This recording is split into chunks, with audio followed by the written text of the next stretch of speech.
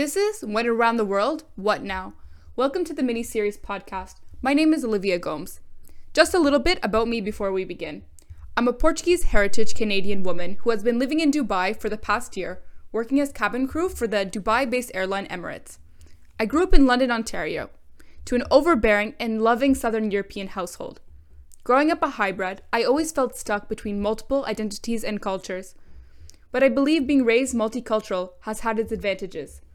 I was always curious about the world outside of my small comforts, and I feel like I could fit in anywhere.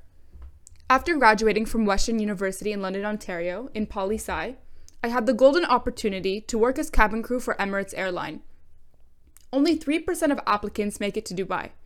Myself being a curiosity seeker, I didn't hesitate, and I boarded a one-way ticket to Dubai, a city I had actually never been to before.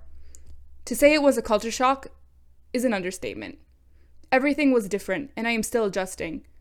What I realized is that there were thousands of other young people in my position who left their families, homes, and lives to pursue this coveted dream job of cabin crew.